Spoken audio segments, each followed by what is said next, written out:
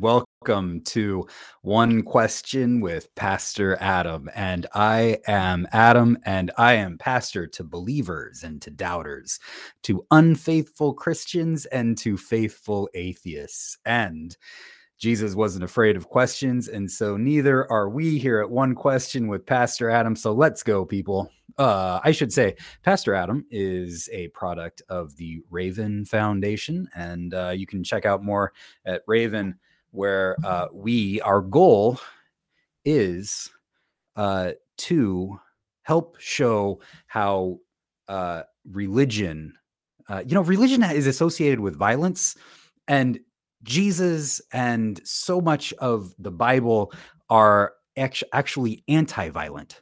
And we are here to show that religion can help us move forward in a more peaceful and loving world without all of that violence. And so we're trying to disconnect religion from violence and get us to see what's at the heart of all of this, which is Jesus says is to love God and to love your neighbor as you love yourself, right? So that is the work of the Raven Foundation. And so we are here at One Question with a big question for us from this last week.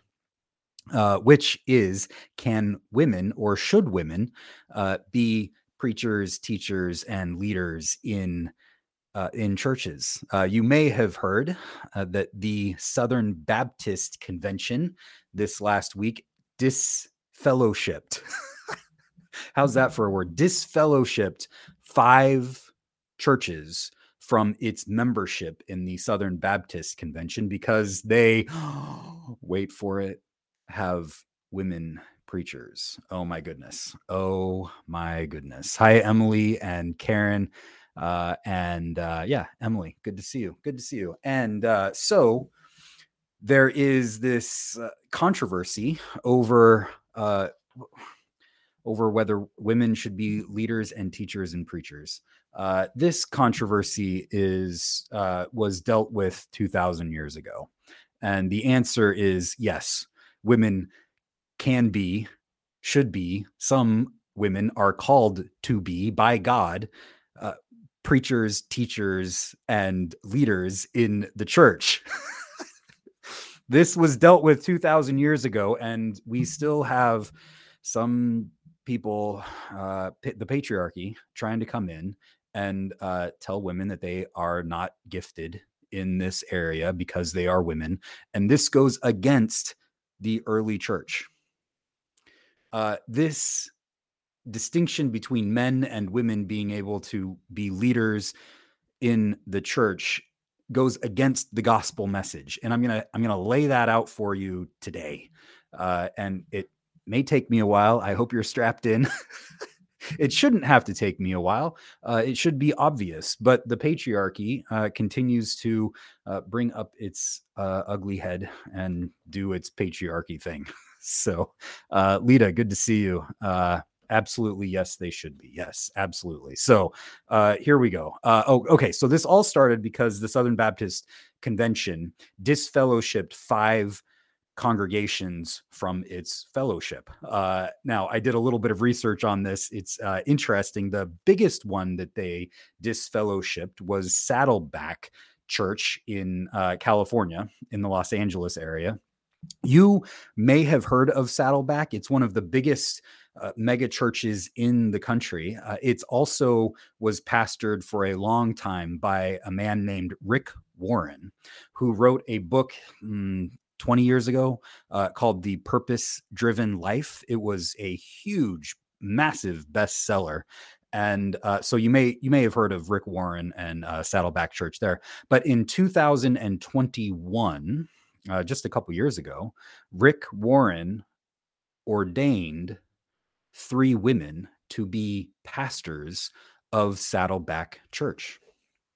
And so the SBC, the Southern Baptist Convention, got wind of this and started doing, its thing and investigating, and decided that Saddleback should not be part of the Southern Baptist Convention because they have women preachers. Now they went and looked at some other congregations too, and disfellowshipped 5 throughout the country. Another one was is called Fern Creek Baptist Church. It's not a mega church, but it is in Louisville, Kentucky, and it has been led by the Reverend Linda Barnes Popham for at least the last 30 years. She's been at that church for 40 years. She's been the main leader, pastor at Fern Creek Baptist Church for 30 years. Now,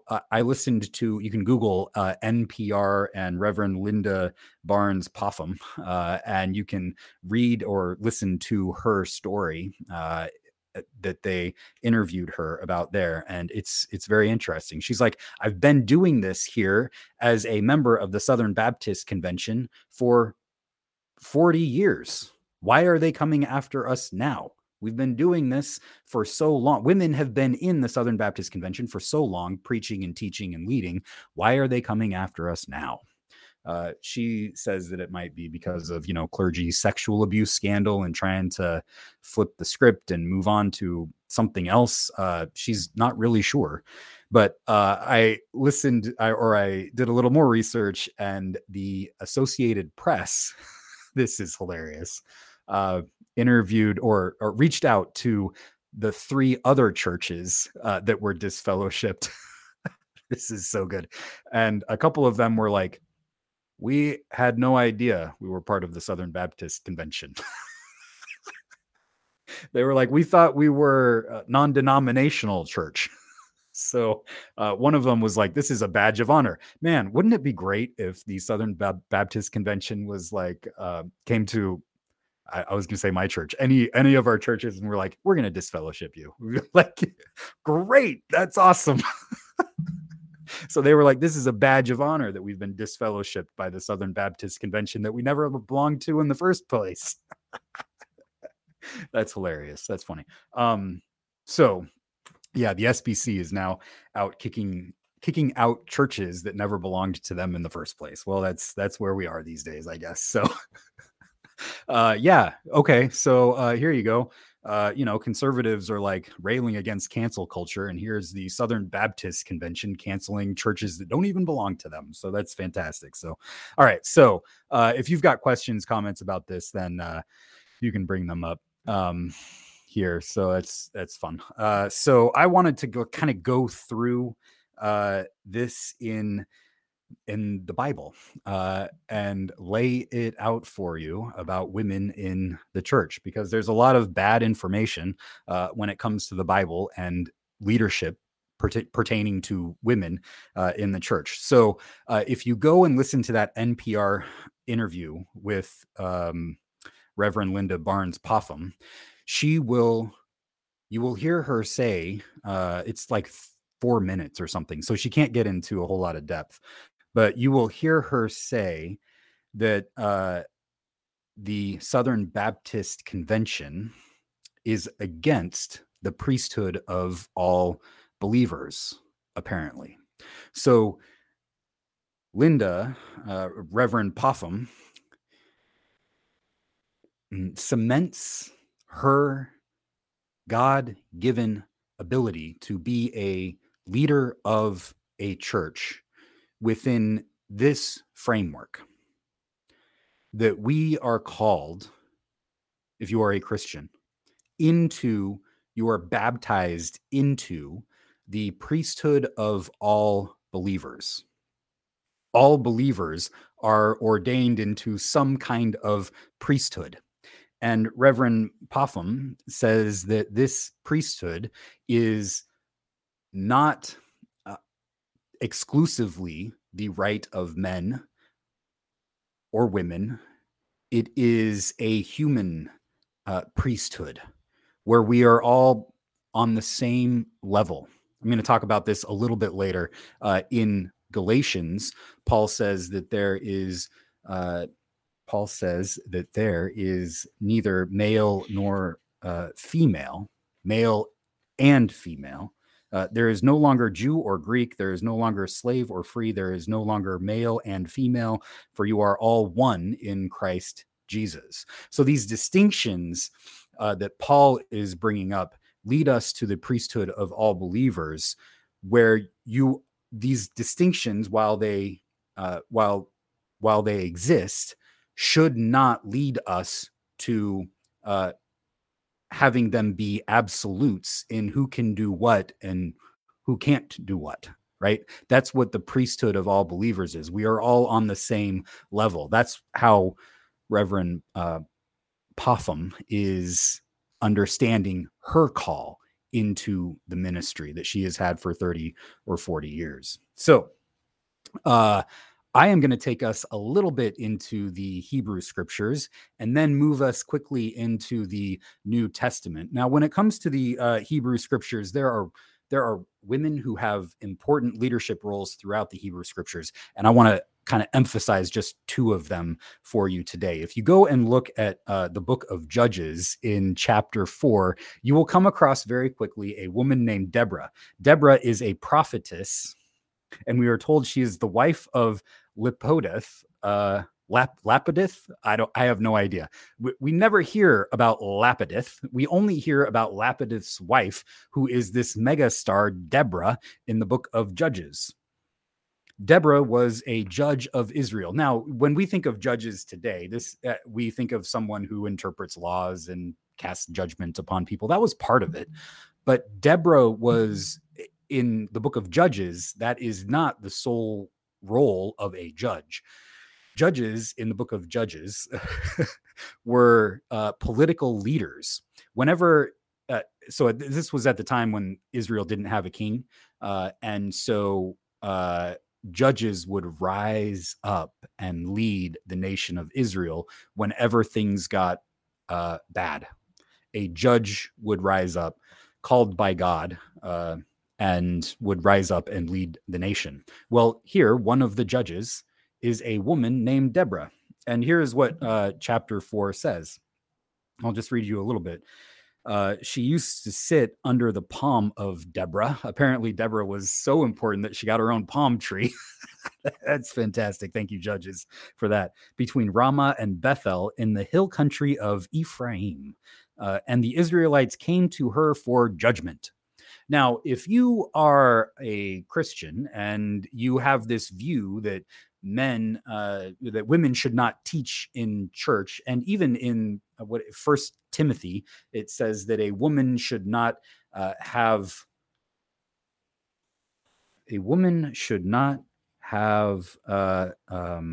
authority over a man. That's the phrase in First Timothy. We'll get to there later. First Timothy says a woman should not have authority over a man. Well, guess what? Here's Deborah. So Deborah is here in the Bible, the Word of God, right? Deborah is here between Ramah and the Bethel in the hill of Ephraim, and Israelite men, come to her for judgment. Now the men, okay, here's what happens next. She sent and summoned a general named Barak and said to Barak, "The Lord, the God of Israel, commands you." And Barak stops her instantly and says, "How dare you command me? Because God cannot speak through you, because you're a woman and you are not supposed to have authority over a man." Is that what Barak says? No, of course not. Barak says, "Yes, ma'am. I will do that because God has called you to be a leader of Israel, the people of God, because that's what God does sometimes. Sometimes God calls men to be leaders over the people of God, and sometimes God calls women to be leaders over the people of God. Can I get an amen? Come on, people." So this is right here in the Bible. In 2 Corinthians chapter 22 and 2 Corinthians chapter 34, I want to tell you about another woman in the Hebrew scriptures. This is one of my favorites. Her name is Huldah. She's another prophet. Yet prophets teach about the word of God. There are women prophets throughout the Hebrew scriptures. We often don't hear of them, partly because the patriarchy doesn't want us to hear about them, because the patriarchy wants us to believe that God can't speak through women. But here we go, right? So this is the prophetess Huldah. She is alive during the reign of King Josiah and the high priest Hilkiah. And it just so happens that during this time, Josiah and Hilkiah find the book of the law in the temple. Ooh, the book of the law. Most scholars think that this is the book of Deuteronomy. It was missing because Moses had written it, and all of a sudden they found it. Oh, that's funny because Moses didn't write the book of Deuteronomy. Somebody wrote it up and put it in the temple and said, "Oh, hey, look what we found.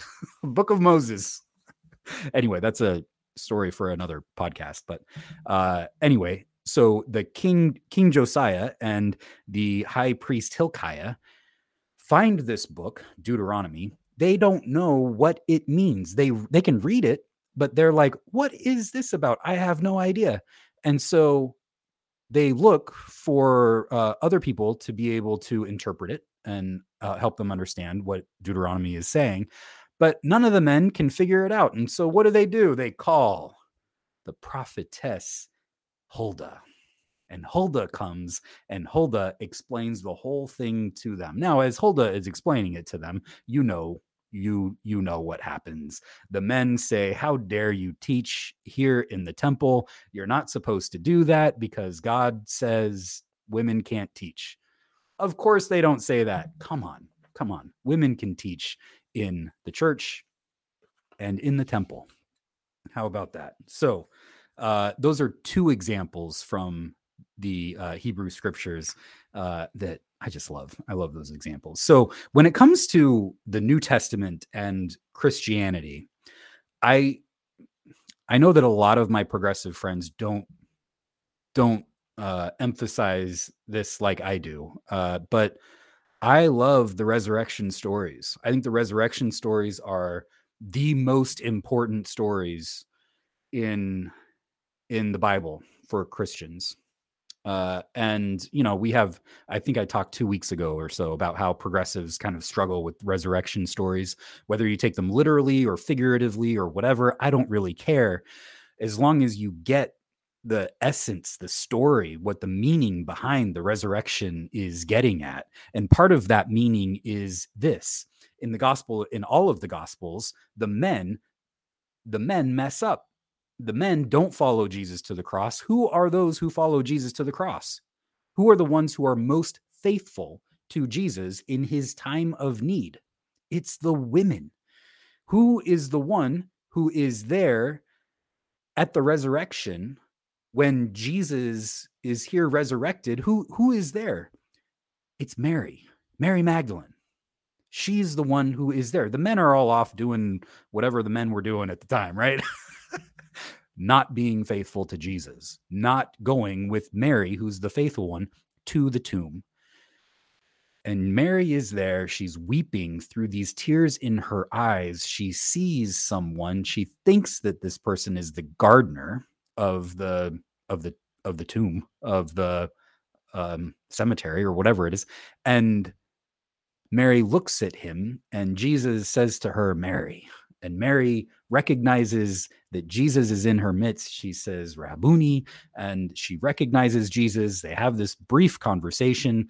She wants to hold on to Jesus. Jesus is like, "Don't hold on to me because you got work to do." And what is the work that Mary has to do? She is to go tell the men about the resurrection. This is so important because here Jesus is treating Mary as the apostle of the resurrection to the apostles. Mary is the apostle to the apostles. How about that? Mary is the one who teaches the apostles about the resurrection of Jesus. And you're going to tell me that women can't teach men? Come on. This was dealt with 2,000 years ago. Why are A lot of the SBC, some of the research that I've done has been saying that women teaching men is a modern heresy that just liberal progressive Christians want to do because we're wimps and blah blah blah. Toxic masculinity. Shut up. Right. um, this is where Christianity goes right from the beginning. Women are teaching men about the most important event in Christian history.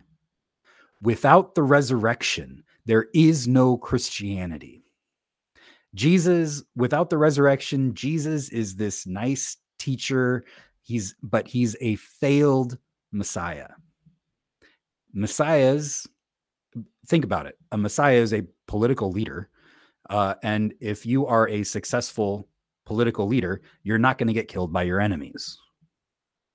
That's just how it works. Jesus is killed by his enemies. Whether you take the resurrection literally or metaphorically, whatever, again, I don't care. But the resurrection, the story that they tell about the resurrection changes everything. And without that story, there is no Christianity. It just dies with Jesus, and he's like another great teacher. Put that aside. The literalism, the metaphoricalness of the resurrection, put it aside for the moment. That's a sticky wicket I don't want to get into right now. The point is that Jesus chooses a woman to be the first teacher of the most important event in Christian history. Mary Magdalene is the first teacher, preacher, proclaimer of the resurrection, and she goes and teaches a bunch of men. That's deserving another amen in the chat section. This changes everything. I mean, you may have heard that in the ancient world, please, this is not just the Jewish ancient world. This is the ancient world, and you still see it a lot today. This is what the Southern Baptist Convention is dealing with. You still see it today. Women in the ancient world weren't seen as trustworthy, were seen as hysterical. And what does Jesus do? The most important person to teach the resurrection is a woman to a bunch of men who don't get it, who still don't get it, right? So there we have it. There we have it. That is all you really need, but there is so much more to talk about when it comes to this topic. Before we get to the resurrection, there are a lot of other passages where we see how Jesus treats women in his community while he is before his death, right? So in Luke chapter 10, we have the story where Jesus goes to the house of Mary and Martha. And Mary is sitting at Jesus's feet, listening to what he has to say, listening to what Jesus is teaching. And Martha is Martha is out preparing food, and Martha comes to Jesus, and she's upset that Mary, her sister, is not helping her in the kitchen. And Jesus says to her, Martha, Martha, you are worried and distracted by many things. There is need of only one thing.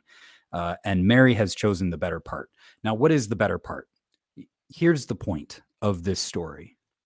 Mary is sitting at the feet of Jesus. In first century Judaism, if you are sitting at the foot of a rabbi, it means that you are a disciple. It means that you are learning from your rabbi. Jesus is their rabbi, their teacher. Now, if you are sitting at the feet of your rabbi, you are not just there to learn something cool for yourself. You are there sitting at the feet of your rabbi so that you can go out and teach other people what your rabbi has taught you. That's what discipleship is all about. You sit at the feet of your rabbi because you are meant to become a rabbi to other people. Mary here is meant to become a disciple, a teacher, a rabbi to other people. That's how Jesus teaches, that's how Jesus treats Mary in this moment. So this rivalry or this conflict between Mary and Martha is worth contemplating, but don't miss the point. That's often where this story goes. But don't miss the point that Jesus here is treating Mary as one of his full grown, important disciples. And he's not like, sorry, Mary, you're a woman. And in about 20 years, there's going to be this letter called First Timothy, and it's going to say women can't have authority or teach men. So clearly we have to go by that, Mary. Sorry. Jesus doesn't say anything like that. He treats her as a disciple because Mary is a disciple. Come on, let's go. Why? Okay. So here's another one. In John chapter 4, we get the story of Jesus going to the Samaritans, and he meets the woman at the well. This is such a great story. And here's what I want you to get from Jesus and the woman at the well when it comes to women teaching, right? Jesus goes to the woman at the well. It's midday, and Jesus asks her for water. Get some water. Jesus is like, I'm the living water, blah, blah, blah. You know, John, very mysterious. What is Jesus talking about? Nobody knows, except for this woman knows. This is the first person. This is not the first person that Jesus meets in the Gospel of John. He's got the men with him, the disciples with him, but this is the first person outside, and this is even a Samaritan. Like, this is one of the others. Not only is this a woman, but this is a Samaritan woman. So she is an other. Jesus has this conversation with her, and she ends up saying, wow, you have told me everything that I have ever done in my life, which is a way of her saying, my life makes sense now. All of the pieces of the puzzle of my life are fitting together because of what this person Jesus is telling me. And so what does she do? She goes to town and she tells all the people of the town about Jesus. This is why this Samaritan woman is so important. She is the first person to proclaim the gospel. This is a Samaritan woman. She is the first person before the men, before Peter, James, John, any of them, before Mary and the resurrection, before anybody else. It is this Samaritan woman who proclaims the gospel of Jesus to others. And she's very successful, actually. Can women teach about Jesus? Yeah, and this is the first person who does teach about Jesus, and she is incredibly successful. She goes off to the town, and the people of the town, the men of the town, are like, oh, that's awesome. And then they meet Jesus, and they're like, hey, we heard from this woman that you are pretty great, and we'd like for you to stay with us for an extra 2 days so that we can learn from you. This is all a bit of a paraphrase. You can read the story in John chapter 4. And Jesus is like, okay, let's hang out. And so then the people of the town are like, okay, we believed because of this woman told us, but now we believe because of our experience with Jesus. So they believe because of both things. The woman brought the men of that town to Jesus through her teachings about her experience with Jesus. And she was very successful. She got it. And she led others to get it too. Oh, man. All right, here's another one. In Matthew, Mark, Luke, and John, we get a story about a woman who anoints Jesus. You remember this story. They tell it kind of differently. This is Jesus nearing the end of his life. All 4 of the Gospels tell this story. And they tell it a little bit differently, But what ends up happening is this woman comes to Jesus. He's hanging out in someone's house, and she knows what is about to happen to Jesus, that he's going to be going to the cross and he's going to die. And she is weeping. She's sad that this man that she looks up to is about to die. And she takes oil and she anoints him, right? In some of the Gospels, she anoints his head. I think it's in the Gospel of John where she anoints his feet and cleans his feet with her hair, rubs her hair on his feet. What is this getting at? To anoint, Jesus says that the disciples are like, what's happening here? What is this woman doing? Some of them say, we could have used this money to help the poor, blah, blah, blah. And so Jesus says, leave her alone. She has anointed me for my burial. Okay, so there are a couple of things that we need to get out of this. The SBC needs to leave women alone because Jesus said so. Can I get an amen in the chat section? Let's go, people. So Jesus says, leave her alone. Why? Because she's doing the work of God. She is doing what God calls her to do. And what is she doing? Do you know who it is who has the role of anointing someone for burial? Who has the role of anointing someone for burial? A priest. This woman takes upon herself the role of a priest, and Jesus says that she is right to do so. He even says to her and to the men who, again, just don't get it, wherever this good news is proclaimed in the whole world, what she has done will be told in remembrance of her. Here we have a woman who is taking on the role of a priest for Jesus. You know, even Jesus needed a priest every once in a while, right? Even Jesus needed someone to support him, minister to him through his experience. Not even Jesus could do it alone. He needed this woman to tell him and support him and anoint him for burial. And Jesus says, do not stop her from doing it. This woman, the role of a priest. So let's go to Paul, because Paul tends to be the one who who seems to be the troublemaker in this, but he's not. And I'm gonna explain to you why. And we'll get to some comments and questions here pretty soon. We're getting there. Paul, kind of like the what would you say, the rule of Paul, or the I don't want to call it the law of Paul.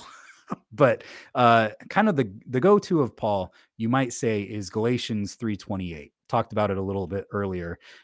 Because of Paul's experience with Jesus, he's able to say that there is no longer Jew or Greek, there is no longer slave or free, there is no longer male and female, for all of you are one in Christ Jesus.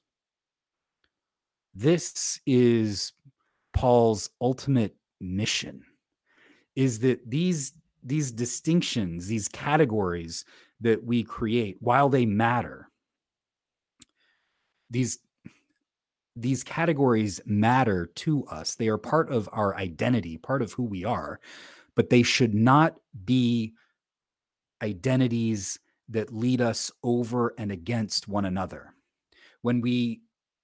So for Paul, there is no longer Jew or Greek, but Paul's whole mission was to get the Greeks, or the Gentiles, to be in the community, in the people of God, in the church. That was his whole mission as Gentiles, as Greeks. That was his whole mission. So what he's saying here is that these categories that we end up forming to unite us over and against one another are washed away because of what Jesus has done for us. that all of these categories, think of the most important categories. Like I live in the United States. I'm an American. It's part of who I am, for good or for evil. I shouldn't say I'm an American. I am United. I'm a citizen of the United States. That's who I am. That is part of my identity, for good or for ill. Right? I can't just get rid of that. It's part of who I am, but it is not something. But if I use it as something that leads me over and against somebody who's Canadian, then Paul would say, you are not living into the best of your identity. You are not living into the gospel. Because when you live into the gospel, your identity as white, I'm a white male who lives in the United States. That should not be my primary identity, and I shouldn't use any of that identity over and against someone else, not even my identity as a Christian. That's where Christian nationalism goes so far off the rails, is that it uses its identity to be over and against others, where Paul here is saying, don't use your maleness or your femaleness. Don't use your gender category to be over and against someone else. This is the key to understanding what Paul is trying to get at. So when the SBC, the Southern Baptist Convention, is using maleness as a category to put down or to marginalize or to say that women can't have leadership or a voice in the church, it is going against Paul's whole mission. This is Paul's fundamental creed in Genesis 3:28. How does this work out for Paul? Well, in Romans chapter 16, this is maybe the most important chapter in Romans. We find where Paul ordains women to leadership roles, or Paul acknowledges. He doesn't even acknowledge it. It's just something that is in the early Christian community. So in Romans chapter 16, Paul says that he commends to the Romans our sister Phoebe, who Paul calls a deacon of the church at Cenchrea. I probably didn't pronounce that right. That's okay. So Phoebe is a deacon of one of the early churches. If you've got a study Bible, it will probably have a footnote where it says deacon. Deacon is one of these like weird words. What does that even mean? Deacon for Paul, when Paul uses the word deacon, it means minister. It means minister of the gospel. Phoebe is a minister of the gospel. What does that mean? She's a teacher. She's a leader of one of the early churches. And when Paul commends Phoebe to the church in Rome, it is highly likely that what Paul means by that, in the ancient world, if you were to commend someone, you would send your letter with that person. He is sending his letter with Phoebe in order for Phoebe to read that letter to the church in Rome and also answer any questions that people have about the letter to the Romans. Paul sends what turns out to be his most important letter with a woman to the church in Rome for her to explain it to the Romans, to the men and to the women. Paul assumes that women can teach and preach and lead churches because here is Phoebe doing just that. In Romans chapter 16, he talks about other women too. He talks about Andronicus and Junia. Junia, it's likely that this is a married couple. Andronicus is a man and Junia is a woman. Paul says, greet Andronicus and Junia, my relatives who were in prison with me. They are prominent among the apostles. Now, early on in church history, men see that Junia, a woman, this is a woman's name, is prominent among the apostles. Junia was well known in the ancient Roman world as a woman's name. And so what did some within the early church who went against where Paul was leading in this very egalitarian way. Some in the early church read that and were like, no, we can't have that. We can't have women. And so they added in English what we call an S to Junius, making it a man's name. But do you know who we have no evidence being called Junius in the ancient Roman world, including the ancient Roman Christian world? No men are ever called Junius. There is no evidence that any man was ever named Junius in the ancient Roman world. Junia is a woman's name. And there is textual evidence that early Christians manipulated this text because they didn't want women to be known as prominent among the apostles. Paul says that this woman, Junia, is not just an apostle. She is prominent among the apostles. And what do apostles do? They go out and they teach people about the gospel. In Acts chapter 18, we hear the story of Paul and a woman named Priscilla and a man named Aquila. Priscilla and Aquila is a great band name right there. Priscilla and Aquila were tent makers. They had a business together where they made tents. And Paul comes to their town, and they end up following Paul, Priscilla and Aquila. And Paul, they learn how to be missionaries from Paul. They follow Paul on his missions, and they support him, and they learn from him, and they become missionaries. And what many scholars point out is that whenever Priscilla and Aquila are put together, their names are put together in the New Testament, it's always Priscilla who's first, followed by her husband Aquila. And what many New Testament scholars say is that this is strange.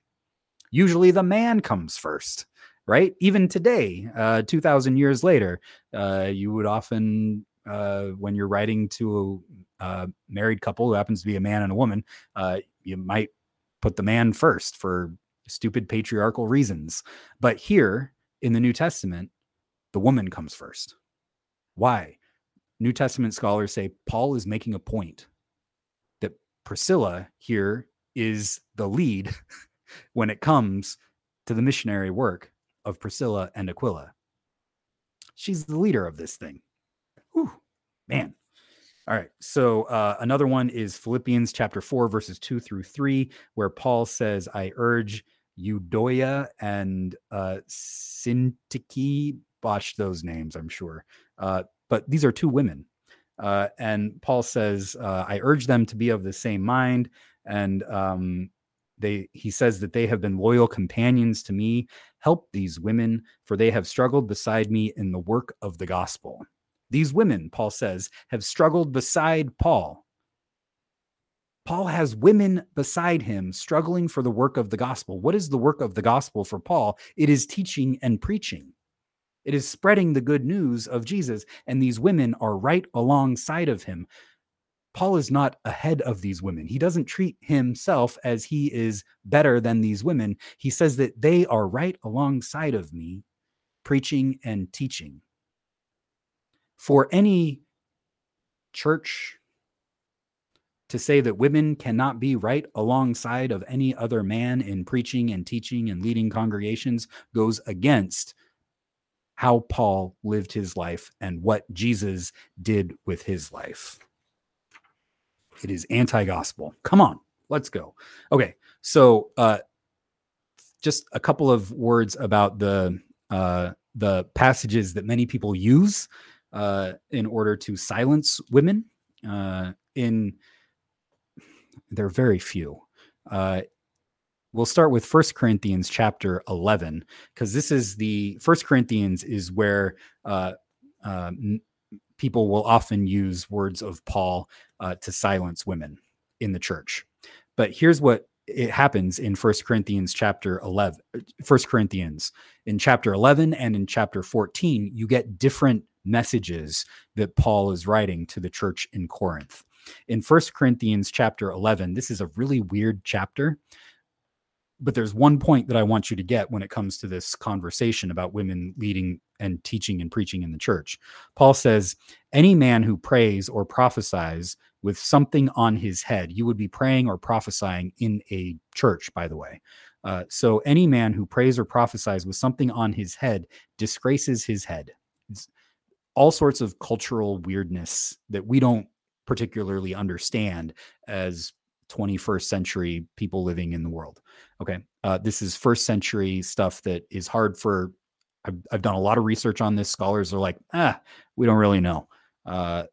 But he says, any man who prays or prophesies with something on his head disgraces his head. But any woman who prays or prophesies with her head unveiled disgraces her head. It is one and the same thing as having her head shaved. So here, Paul is giving kind of rules for how to pray and prophesy. He's giving rules to men and to women. Now, I just answered this question for you. Where would people pray and prophesy? In the church. Paul here is assuming that, yes, men are praying and prophesying, teaching in the church. And he's also assuming that women are praying and prophesying in the church in the same way. Just a little difference with the head covering for some reason, right? So Paul here in 1 Corinthians 11 is assuming that women are speaking in church and that men are listening. He's assuming that men are speaking in the church and women are listening. Women and men listening to one another. Who knew? Isn't that great? Well, a little later on, 3 chapters later on, in fact, in 1 Corinthians, we get a little different message from Paul. Now, if you've got a study Bible like mine, or a lot of other Bibles too, not necessarily study Bibles, this passage will be in parentheses. Why? Because scholars think that this was not written by Paul. Why? Because it contradicts everything Paul did in his life that we've been talking about. And also it contradicts what Paul says just 3 chapters earlier in 1 Corinthians chapter 11. Here in 1 Corinthians chapter 14, in parentheses, it says, as in all churches of the saints, women should be silent in churches, for they are not permitted to speak, but should be subordinate, as the law also says. If there is anything they desire to know, let them ask their husbands at home, for it is shameful for a woman to speak in church. Now, we've talked a little bit about this in a previous episode that I did, Paul the Progressive, with Eric Smith. And Eric is a professor of New Testament, a scholar of Paul.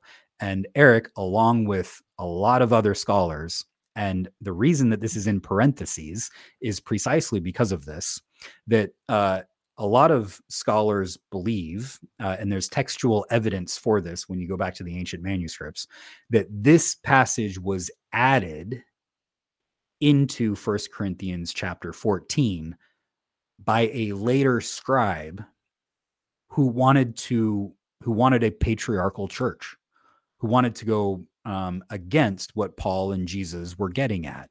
So that's why it's in parentheses. When I was in seminary, my New Testament professor, when we came to this passage, said, just take out these verses from 1 Corinthians chapter 14 and read this chapter as if those verses weren't there. And it reads perfectly smooth. It's as if somebody just inserted these verses in here about women being silent in church. So I think that this passage is not authentic to Paul and that it was added because it goes against everything that Paul did in his life and what he taught. The last passage that I want to talk about, and then we'll get to some comments and questions if we've got them, is 1 Timothy chapter 2, verses 8 through 14. This is another passage. Scholars call it pseudo-Pauline. It is a letter that claims to be written by Paul, but a lot of letters in the ancient world were, what's the word, claimed to have been written by someone but weren't written by that person. This was a way for somebody to write a letter and instantly get, cred. This is the street cred that the author of First Timothy was trying to get. To Timothy from Paul. Yeah, no, it wasn't written by Paul. Most scholars, it's got a different writing style than the letters that we know were written by Paul, and it says things that Paul wouldn't have said in his life, including what First Timothy says about, it says, "Let a woman learn in silence with full submission. I permit no woman to teach or to have authority over a man. She is to keep silent." Now, I just think it's wrong. I think it's wrong. I think that the biblical evidence goes against this passage in First Timothy. And there are ways that you can interpret this passage in First Timothy in context, in the historical context that First Timothy was written in.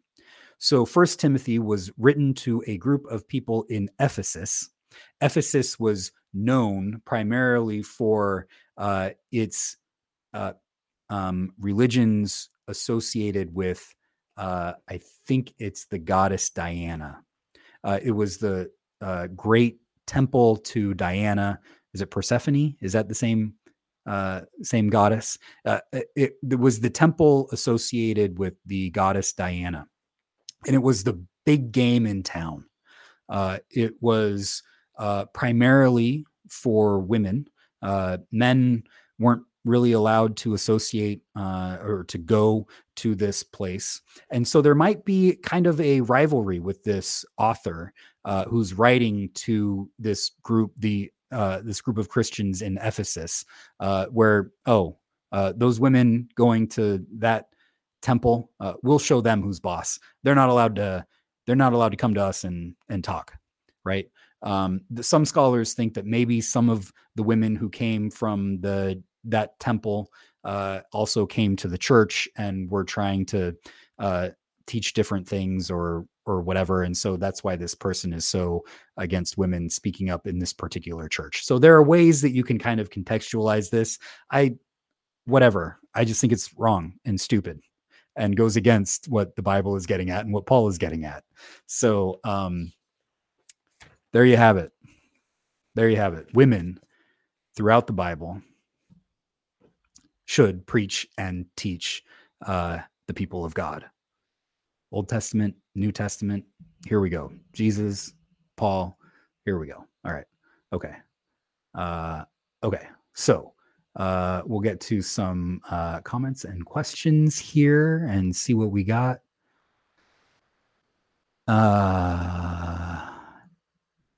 If a woman, Emily says, if a woman can raise male preachers, then are they not pastors in their own right? I think that's a fair way to look at it, Emily. I like that. I like that a lot. Let's see. Luke says, we just need leaders that won't poison their people. Well, that would be good too. Yes. Let's not poison one another. Luke says, patriarchy demands poison into the bloodstream of children. Yeah, let's not do that either. That's not good. We could have, I'm not exactly sure what you're referring to there, Luke, but we could have better drinking water. So that would be good. The heteronormative nuclear family puts us all under constant surveillance. That's true. Yeah. I like that a lot, Luke. You're on top of it as always, Luke. The Bible does have a lot of problems and contradictions. It happens. Yeah. The Bible is written by humans trying to figure out what God is doing in the world. Sometimes humans get it right. Sometimes humans get it wrong. I'm often like, another passage is that Second Timothy passage 3:16, 2 Timothy 3:16, where it says that all scripture is God breathed or inspired by God, right? One way to look at that is that, the first person, the first human, the Adam, was also God breathed. And we know that that person didn't always get it right, despite being God breathed, God inspired. And the Bible, I'm happy to say the Bible doesn't always get it right. That's partly where I'm going with the First Timothy passage, where it goes against the words of Jesus and the words of Paul, how Jesus and Paul treated women. And I think that we can try to contextualize it. We can try to understand it. But ultimately, that passage, if it's saying women should always forever be silent in churches, is wrong. I say that's wrong.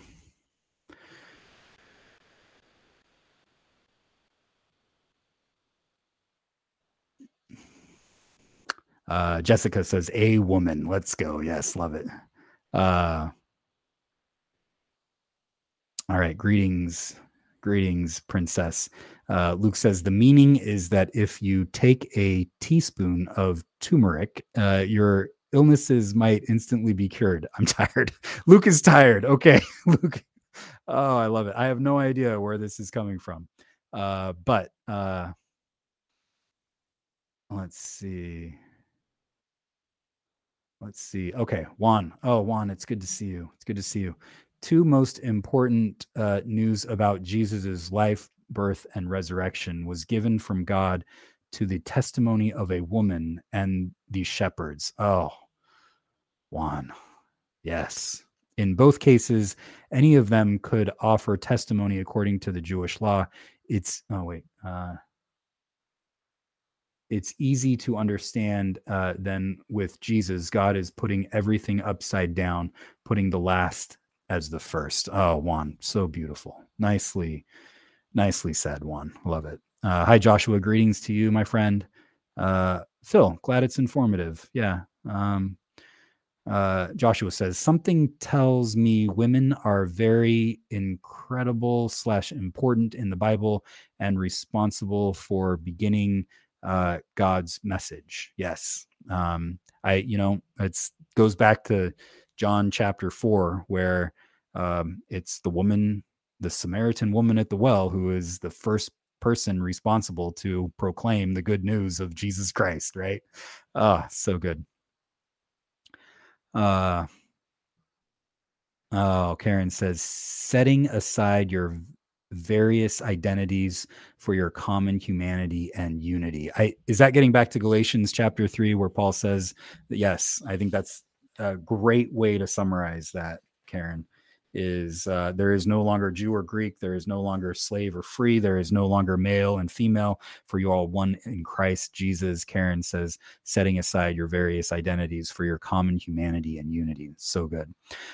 Karen also says those pseudo-Pauline letters really diverge from what we know of Paul's treatment of women in the church. Yes. And last statement from Karen, the pseudo-Pauline letters diverge. Oh, it's the same statement. Yeah. But that's it. That is one of the key points when it comes to First Timothy and those pseudo-Pauline letters, is that they diverge from what we know of Paul's relationship with women and leadership in the church. The Bible, the big scholarly word on this is that the Bible doesn't speak univocally. It doesn't speak with one voice. It speaks with multiple voices, because it's coming through humans trying to understand what God is doing in the world. And as we said earlier, sometimes humans get it right, sometimes humans get it wrong. Welcome to being human. Welcome to this beautiful, amazing book that we call the Bible, that sometimes gets it right and sometimes gets it wrong. And who is our guide to how to interpret the Bible? Our Rabbi Jesus. That's our guide. So when Jesus says that when he goes to some of his opponents and he says to them, go learn what this means, God desires mercy, not sacrifice, he is giving us interpretive principles of how to understand the Bible. God desires mercy, not sacrifice. Jesus here is quoting the prophet Hosea. He gets it from within. He's not going against his religious tradition. He gets it from within his religious tradition. That's where Jesus says, I did not come to abolish the law, but to fulfill it, to fulfill what the law is getting at, which is, for Jesus, mercy, not sacrifice. It's like when Paul later on will say that the letter kills, but the spirit gives life. You can find all kinds of justifications for all kinds of different things in the Bible. That's what Luke is getting at earlier. The Bible is full of contradictions. You can justify all kinds of different things, and people have justified all kinds of different things by using the Bible. Jesus says mercy, not sacrifice. And what bringing this all back together in one thread, what the Southern Baptist Convention is doing is going against the words of Jesus by living into sacrificing our siblings who identify as women, silencing their voices so that they can't lead and teach and preach in the church. That is living by sacrifice, not by mercy. Going against the words of Jesus, going against Paul, going against the thrust of where Scripture is leading us, which is to wash away these distinctions because that's what Christ leads us to do. So thank you for being here, everybody. Thank you for your comments and your questions. And we will do this all again next week on One Question with Pastor Adam. You can keep up with all of the episodes of One Question with Pastor Adam wherever you listen to your podcasts. If you listen on iTunes, would love for you to rate and leave a comment. That would be fantastic. And we will do this again live here on the Pastor Adam Facebook page and the Clackamas United Church of Christ Facebook page next Thursday at 11 o'clock Pacific. Until then, God be with you, friends. Bye-bye.